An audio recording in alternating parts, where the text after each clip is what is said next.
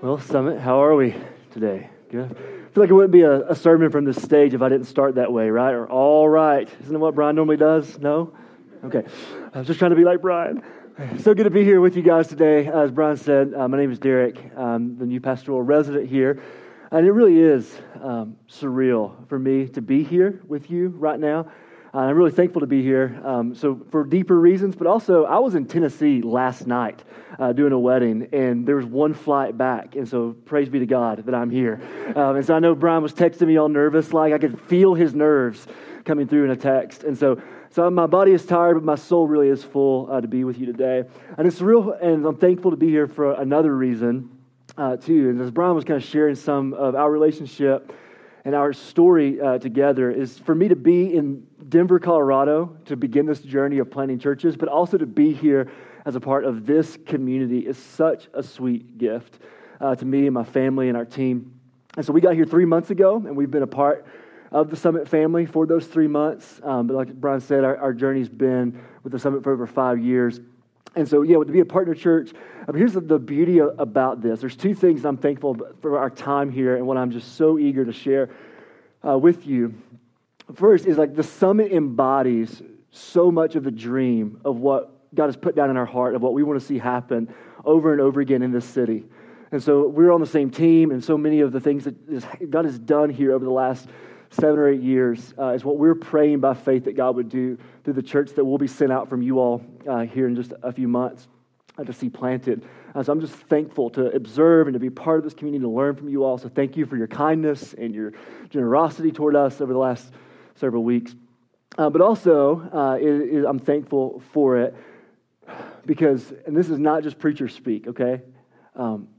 Because I have prayed for you. So we're talking about those partner churches and being a supporting church. So part of that, what that meant was we were hearing stories about the Summit. I actually led a team out here 4 or 5 years ago when Summit was just a couple of years in. And so as a church family in the middle of East Tennessee is where we're hailing from. So are you proud of me that I wore shoes and I have all my teeth and all of that? Okay, I'm from East Tennessee. Or whatever other stereotypes. But I know where some of you guys came from too, so get off of me, okay? But over in East Tennessee, praying that as the gospel goes forward through this community on mission, that lives would be changed. And what I've seen with my own eyes and heard, getting to know some of your stories, is that how God has used the Summit Church to introduce you to Jesus and to absolutely change your life. And what I'm seeing is faces of prayers that we've been praying for years.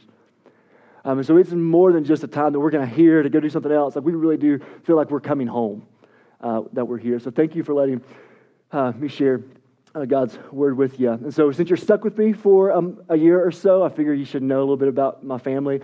But we're not here to talk about Derek. We're here to talk about Jesus. But my family's great. I should have done a picture if I really loved my family. Sorry. Maybe next time. But my life is awesome. We've been together a decade and married for 6 of those 10 years. So somebody give that girl a medal for putting up with me for that long. And we have 2 kids. One's name's Bo, and he's a 2-year-old mini-me, but he's like the cute version of me. So we're hoping that doesn't like devolve down when he gets a few decades down the road. Bo's awesome. He's upstairs wreaking havoc now, I think. And then we have a little girl who does not have a name, and that's not because we're terrible parents. It's because she's still cooking in Mama's belly. So we have a little sweet girl making her debut the end of July. And so why not have a baby while we're trying to plant a church, right? That's one way of growing a church, that way. So that's our family, and we're really thankful to be here. We also come with several families that have moved with us, some from East Tennessee, some from Louisville, Kentucky, some from New Orleans. We have 3 families that are here now that are part of this fellowship, and then there will be 3 more making their way out this summer. And so I'm just grateful to be here. A little background, the decade, I've done a lot of things vocationally, but most I've served as a pastor at Tri-Cities Baptist Church, where Brian was mentioning earlier. That was the church that my wife grew up in, and that in many ways introduced me to what it means to follow Jesus. My first exposure to the gospel was fairly late in my childhood. My cousin was tragically killed by a drunk driver, and up to that point had never heard the gospel. Grew up in an abusive, lower-income family, just never had been exposed to the things of God. And that kind of stirred up some of the big questions in my parents. So we stumbled into church that next Sunday. And It was a church that I'm thankful for in many ways, but in many ways it's very unhealthy.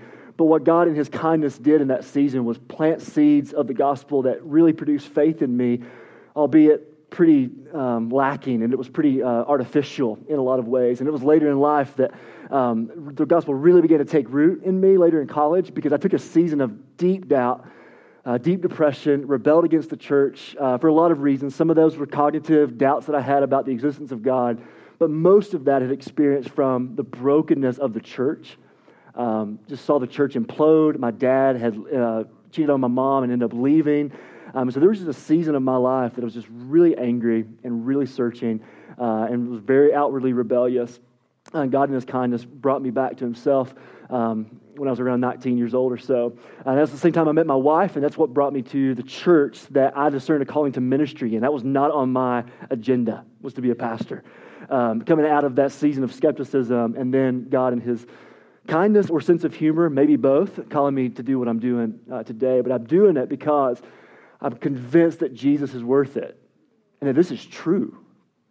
This is true. What we're talking about today is true. I came to that realization that God called me to want to give my life to seeing the church expand, and in my brokenness, but point to the Scriptures. And so I did college ministry for a couple of years, and we planted a church 30 minutes up the road from the original church in a college town. So I was the lead pastor there for almost 5 years before God called us here to Denver, and now we're here. So it's a little bit of my background, but like we said, we didn't come here to talk about Derek. We came here to talk about Jesus.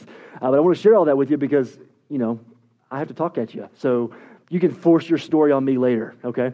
All right. So let's jump back into Romans chapter 4. And I really am pumped to open the door back up to this series that we've been trekking through. So if you are new over the last few weeks, we are so thankful that you're here. And I don't know about you, but that I Am series was absolutely life-changing for me. And I know you're thankful for the Word of God that's preached from the stage week in and week out faithfully, but God was just doing something special in my heart while being here. But we really are pumped to go back into Romans. We'll be trekking through this for the majority of the year. And I want to catch you up for those of you who have not been here, to kind of remind you or tell you what it is that we've been talking about. And for those of us who were here through all those months, to kind of connect the jumper cables, if you will, back to our hearts and our minds. Because if we just jump into chapter 4, Brian just read it, it's dense, right? And we're going to get suffocated by the density of this text if we don't understand the argument that has been unfolding up until this point. And so, because really chapter 4 is an illustration that Paul is winding third base, going into home on the argument that he's been making in chapters 1, 2, and 3. So let me just take a snapshot of those 3 chapters. And so how in the world can I summarize chapters 1 through 3 of Romans in 3 minutes or less? But I'm going to try. And I'm going to do so by painting 2 main plot lines of the story. And we're going to pull these 2 threads throughout the rest of the talk today. So hang with me, okay? In chapter 1, if you remember, chapter 1, verse 18, Paul is writing through the inspiration of the Spirit, and he says that God's wrath has been revealed against all ungodliness. And that's kind of a heavy thing to just kind of open the gates with. But he's going to, from the end of chapter 1 all the way to the middle of chapter 3, is explain what he means by ungodliness. And why is God's wrath revealed against our ungodliness? And so in chapter 3, he kind of culminates this argument and comes to the conclusion that all have sinned. Because we all have fallen short of the glory of God. And so to make sure that none of us can kind of weasel our way out of that indictment against our condition, he goes back and explains. So in chapter 1, he says that this ungodliness is all those irreligious people who are running from God by attempting to break all of God's rules. And they're running from Him. And then in chapter 2, he turns and says, but there's also people, there are religious people who are also running from God, but they're running from God in very subtle ways. They're running from God by trying to keep all the rules. But the essence and the heart of our sin is that we're all running from God. That sin is fundamentally not about what we do or what we don't do. Sin is fundamentally our posture and our heart toward our Maker. And that we have turned against Him. And that is the good news that God has made us to know Him and to find our life in Him and to walk with Him and to live out our purposes that He has given to us as a free gift of grace. But we know the narrative of the Bible. Maybe you don't know the narrative of the Bible, but the narrative of the Bible says this, that we have believed the lie, that life is found around God rather than in God. That's the essence of our rebellion. And here's what's the irony of it. So if this idea of wrath revealed is a hard thing for you, what else is left? If we turn from the God who is life, what is left other than death? Spiritual, physical, emotional, social, separation. Things are not as they should be. Everything is broken. Everything is now shattered. And God is in His justice and His holiness that we've sinned against Him must punish this sin.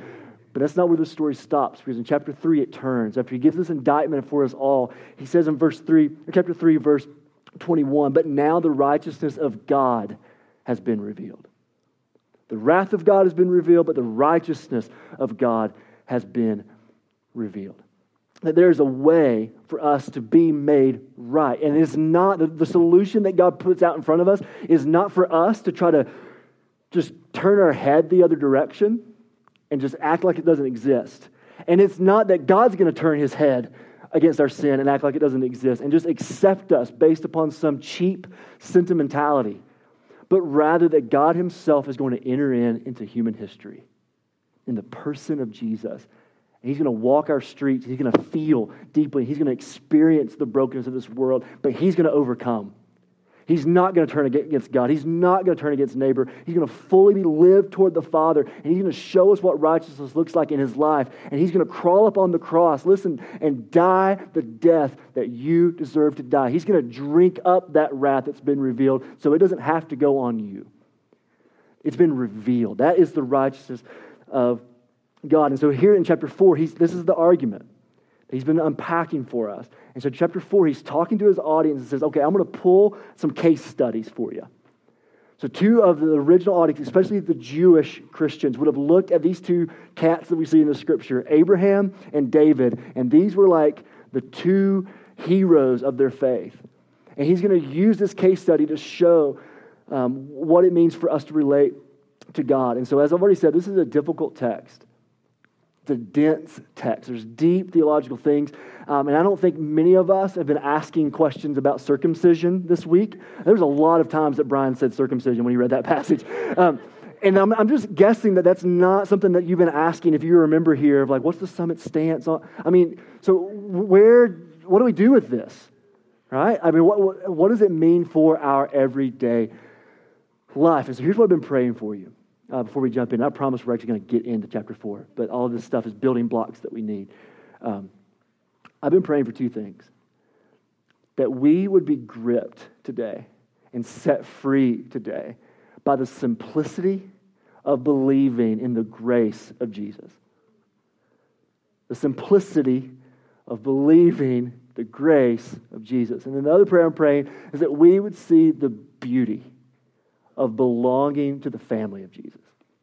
Because really what this text is about. So in all the things that we could get lost down into the weeds, I want us to pull our gaze up and see this is what God's wanting to speak to us today, is that there's a simplicity in believing in just in who He is and what He's done. And there's a beauty in belonging to the people of God. And so I know I'm talking to a myriad of places. I don't know your story. I don't know what you're bringing in today. And if you're here and you're not a follower of Jesus, if you're skeptical, if you're asking questions, we are so thankful that you're here. And I just know, because I remember when I did not believe this stuff, how complicated it can seem. Or maybe on the other end, how overly simplistic it can seem. And so when I say that it is simple, I do not mean that it's simplistic. But I also want to say, take all the noise of all the things that we get bogged down in, and I want us to see the essence of what Jesus' claim is for you today. It is very simple. He's made Himself known. But I also know that I'm talking to some people that you have placed faith, belief, trust in Jesus, but you're tired. I don't know if anybody's tired, just exhausted in this rat race, performance treadmill, do more, try harder, kind of trying to keep this thing going in you. Or maybe you get really, really bogged down with doubt of, is this stuff true? I know that's my story a lot. Maybe you're just crippled by fear. and you're faced with the depth of your inadequacy, you're faced with the realness of your limitations, and you go, I just don't know what this means. I started out so strong, and now somewhere along the line, the simplicity of the beauty of the grace and the family of God has just gotten lost on me. So I'm praying for you that you'd be set free today, and I'm praying that we would have some healing and vulnerability for some of us that are skeptical of this, that the idea of belonging to the family, what you hear about that is like a sinking pit in your stomach, or maybe a hardness of heart. They're like, I've tried that before and I've been burnt. I'm praying for healing to see the beauty of what it means to be the church. That you would step in if you're not already. And for those of us who are, that you be encouraged today by the beauty of the church. And so that's the 2 points that we're going today. Is the simplicity of believing in the grace of Jesus and the beauty of belonging to the family of Jesus. And if you're like keeping score at home out there, the first point is a lot longer than the second. And so don't get nervous. We will get out here soon, okay? But first, chapter 1, verse 1 through 3. Let's read this together. The words will be up on the screen behind me. It says, what then shall we say was gained by Abraham, our forefather, according to the flesh? For if Abraham was justified by works, he has something to boast about, but not before God. For what does the Scripture say? Abraham believed God, and it was counted to him as righteousness. Okay, a couple big words there. He says something like justified. This is the conversation that he's having here. And he uses a word like righteous. And this is really the question, is how can we be, and this is the same word, justified is just a word that means to be declared righteous. So how can we, these guilty sinners, be declared to be right before God? And this is implying that we're not right with God. That there's a gap. We've been talking about that we are actually His enemies. So here's what religion steps into that gap and says, you have to try hard. And you have to appease this God. You have to fix this. And that's exactly the context that Paul's speaking into. He's speaking to Jewish Christians that had prided themselves and defined themselves by their outward obedience and their piety and their religion. And he's going to unpack and show them here that something's going on, that you can't fix it. That all of our righteousness is like stapling roses on a rose bush. It looks pretty, but it's not going to live. That fruit that we talked about last week, that if we abide in Jesus, you can't manufacture that. And religion is this effort to look like we're changed without actually being changed. And what he's inviting us into is actually to come clean of that and to say, no, it's not about your effort. There's no religious activity you can do to produce life in your dead soul. There's nothing that you can do to appease this God. But instead, a righteousness has been revealed. It's not a righteousness that's achieved. It's a righteousness that has been revealed. So he introduces Abraham. And there's an undoing here that comes when you see, and he's going to use Abraham as a case study of this, that you aren't righteous, and you don't really know that you're not righteous until you tried to be righteous. C.S. Lewis said it like this, that no one has really, truly knows how bad they are until they've tried very hard to be good. It's when you actually try to put it on yourself, you realize, wait, I'm actually worse than I thought before I got started in this whole thing. And what he's going to say with Abraham today is that the pressure is off. And when he says in verse 1 that what was gained by Abraham, this is not a rhetorical question. This is a question that would have actually been asked by actual people. Is because they saw Abraham as the paragon of righteousness and obedience. He was the example. And they were using Abraham to say, look at Abraham. God accepted Abraham because he was an upright guy, because he was righteous. And he made promises to Abraham just because of who he was. And they were using Abraham as a means to justify this religious activity. And what Paul's going to say is, I know you've got it twisted. It actually wasn't like that at all. That Abraham was righteous by faith, not by his work. And he asked a really provocative question in verse 3. He says, what does the Scriptures say? And what I love about this is he's saying that, when I say that our righteousness has been revealed, I don't mean to imply that this is new. It's not new. This has always been the story of God. He's taken them back to the very, very beginning of we see God interacting with man, and we learn that the story of God has always been one of grace. Always.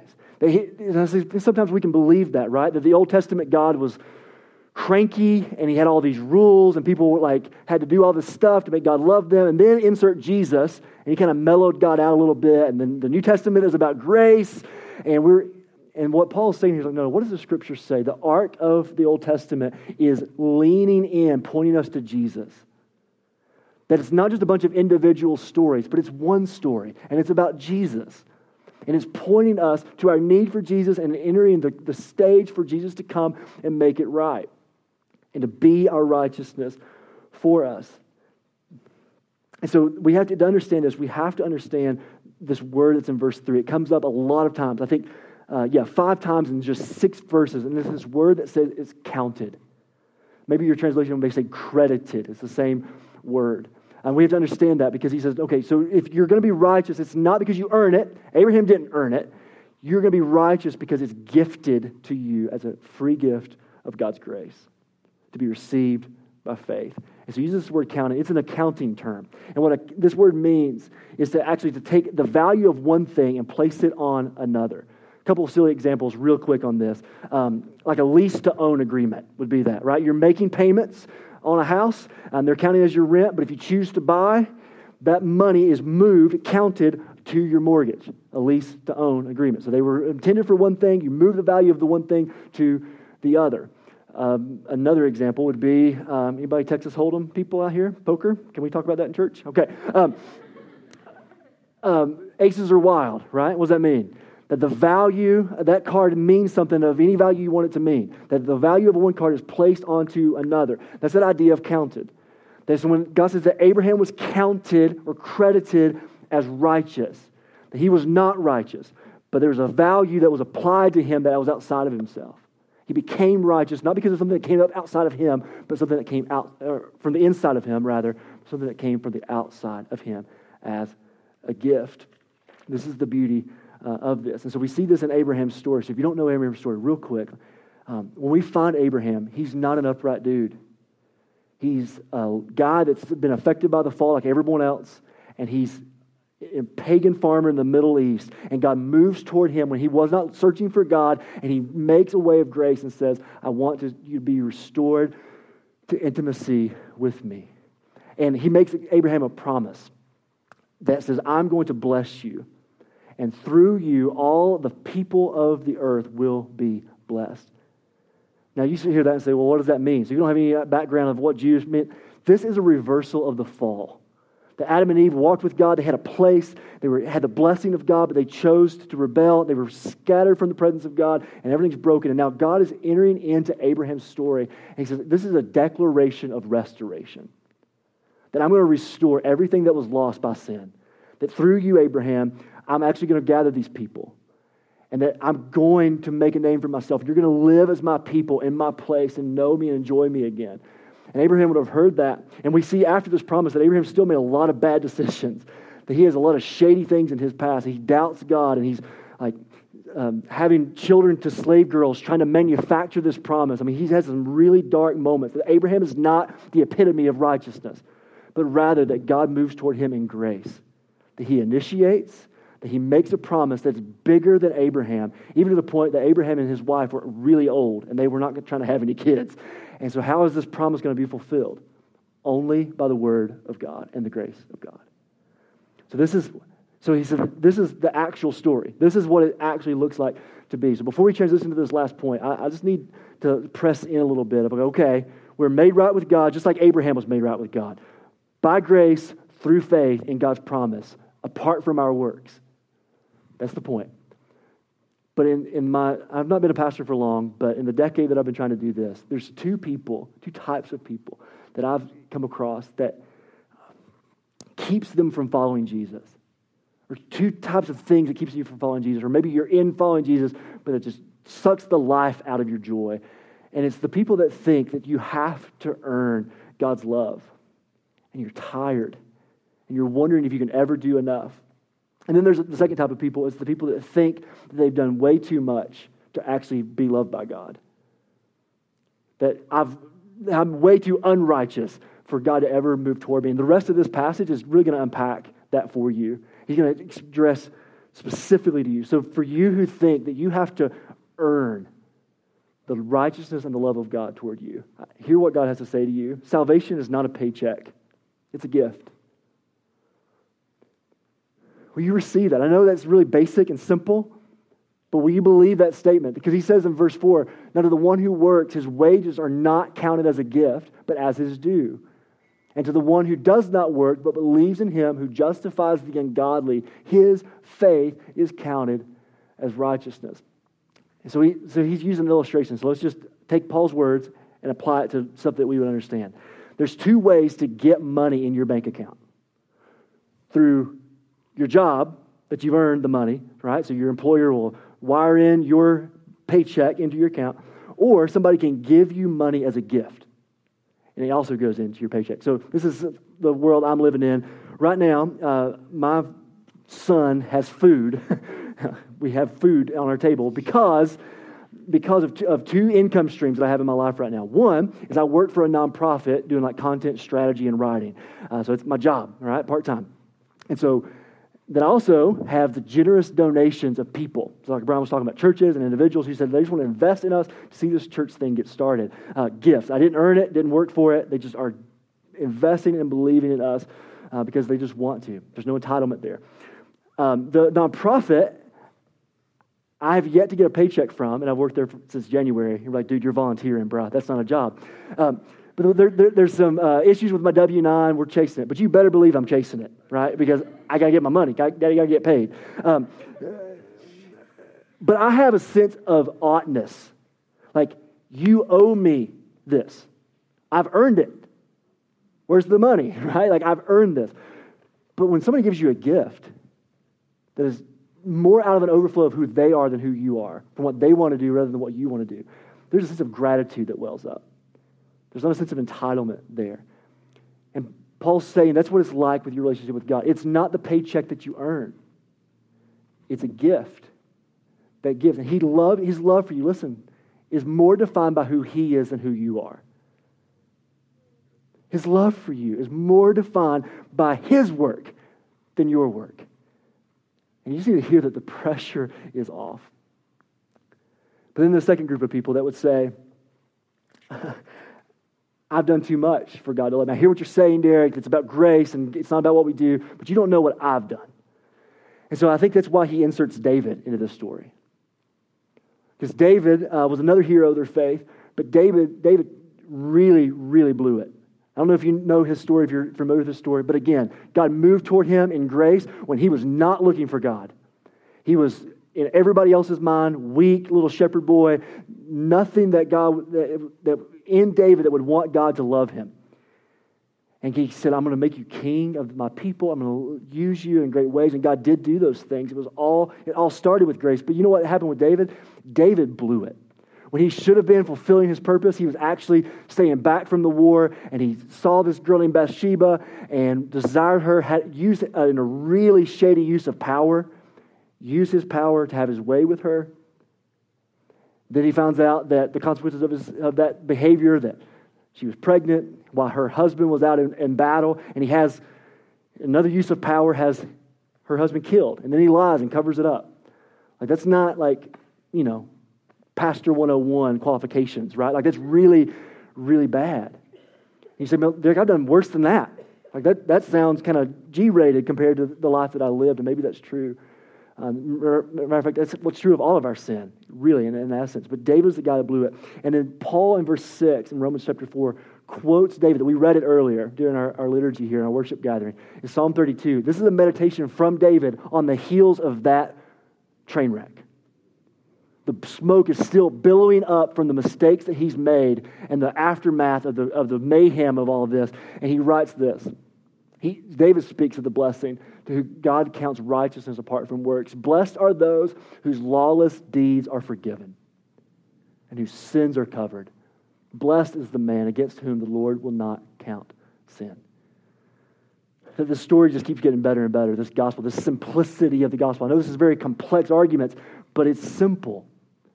That not only are you right with God, not because of what you do, but because of what Jesus has done, his righteousness as a gift. But listen, all of the unrighteousness that you bring to the table, We can't earn righteousness. But you know what we have earned? Our sin, our death. The Bible says the wages of our sin is death.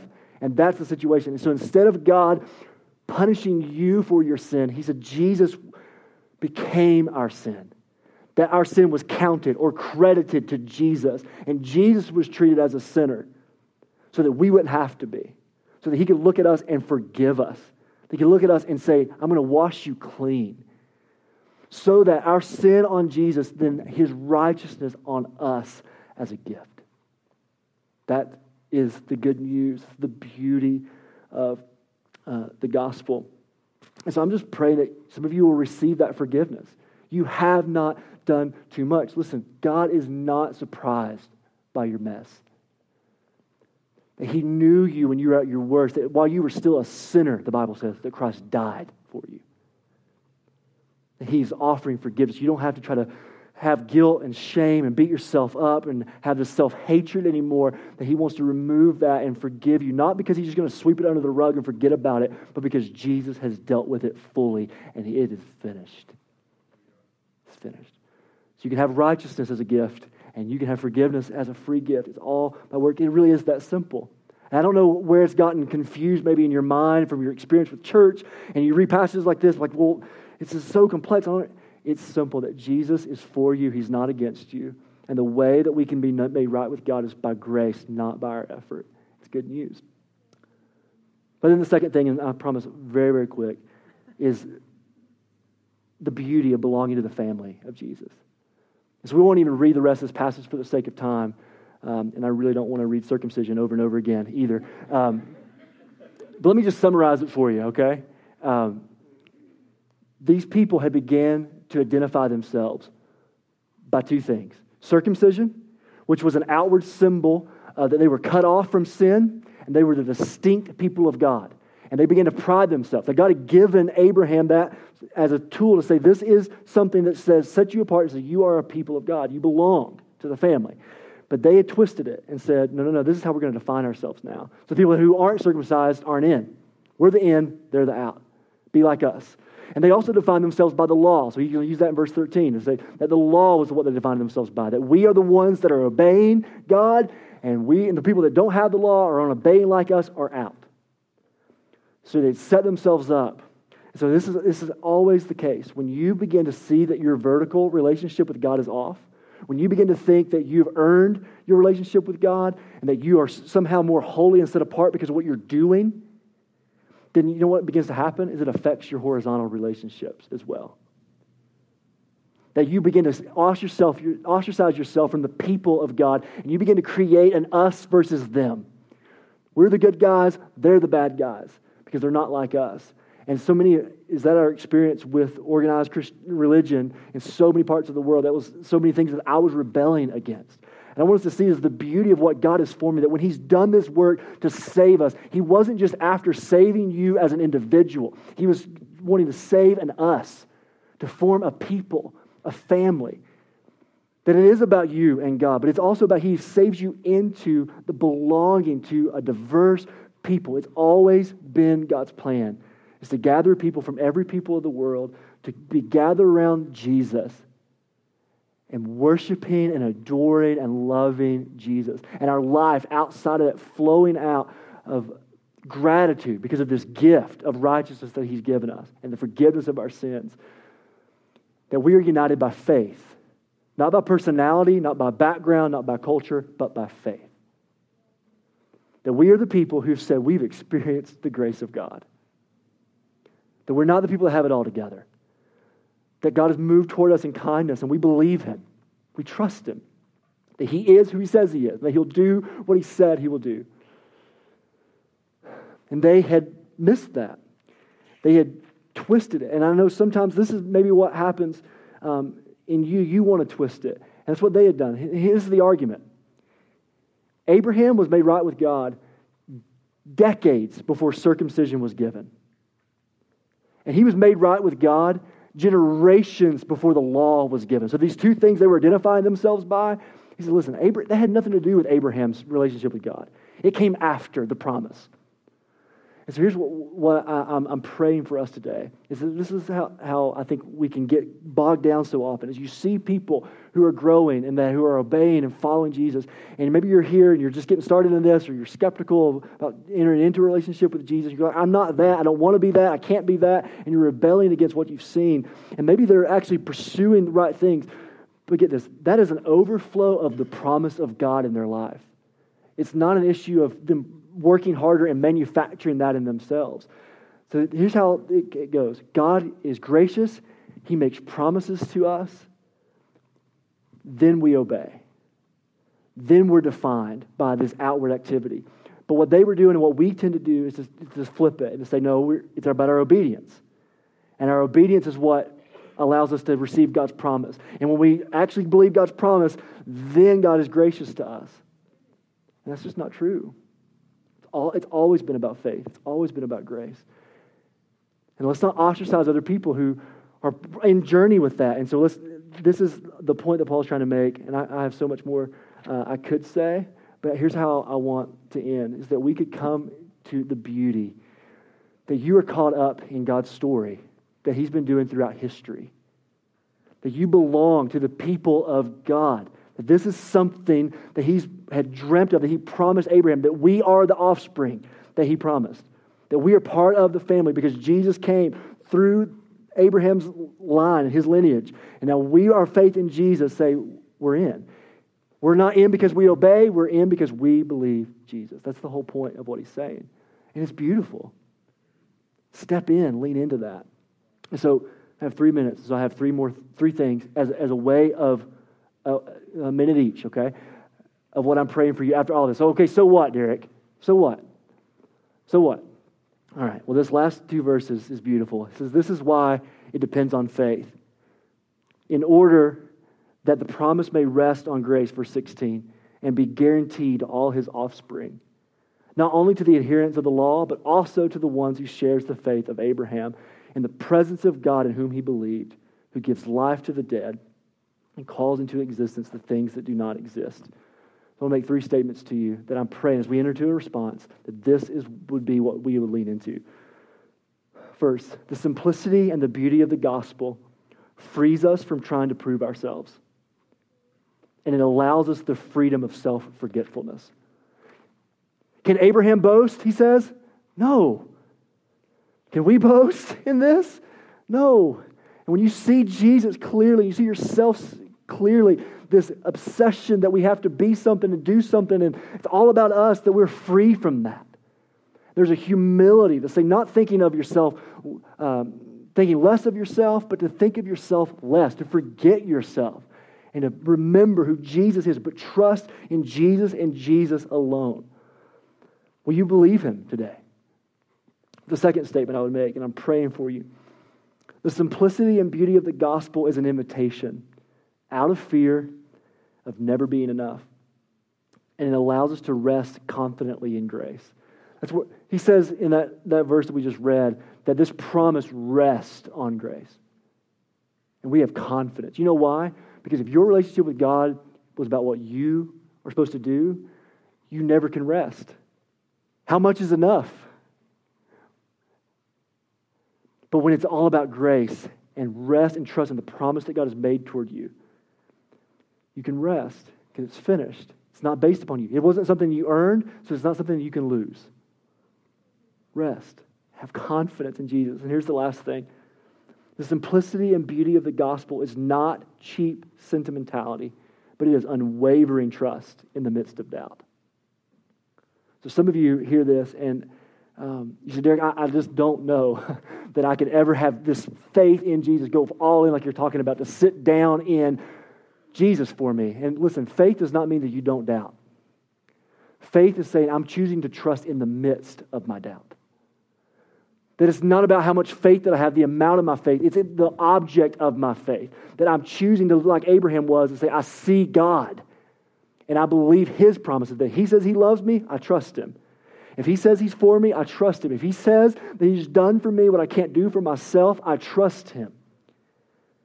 And I don't have all the answers, and I don't believe it sometimes, and I know my depth of inadequacy, but I'm going to jump.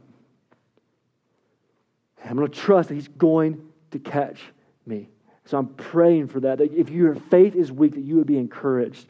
So this is the quote, and we're going to pray. Your faith will not fail while God sustains it. You are not strong enough to fall away when God is resolved to hold you. He's more committed to you than you'll ever be to Him.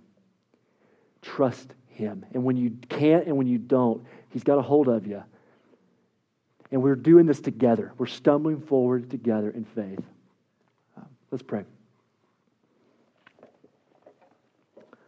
Father, I ask that you, in all of my rambling and all of my trying to walk us through this passage, Lord, take my weakness and would you be strong for us?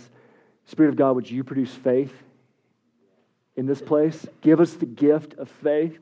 Help us to see you clearly for who you are, for who we are, and what you've done for us as a gift. I pray that the pressure would just come off. I pray that the chains would fall of trying to earn it, that we would rest that you have given it to us, that we would have confidence in you, that you would infuse our faith for my friends here that don't know you personally. I pray that they would take a step of obedience even now to begin this journey of faith together. I pray you help us to cultivate this life with one another as the family of God that you have been orchestrating throughout human history. Lord, we trust you now as we sing our soul to you, Lord, that you would be pleased and you would see us coming in our brokenness as your kids, falling into your arms, trusting that you're going to catch us, trusting that you have a hold of us. So I pray as we confess our doubt and we rest in your grace that, Lord, you would make us like you. In Jesus' name, amen.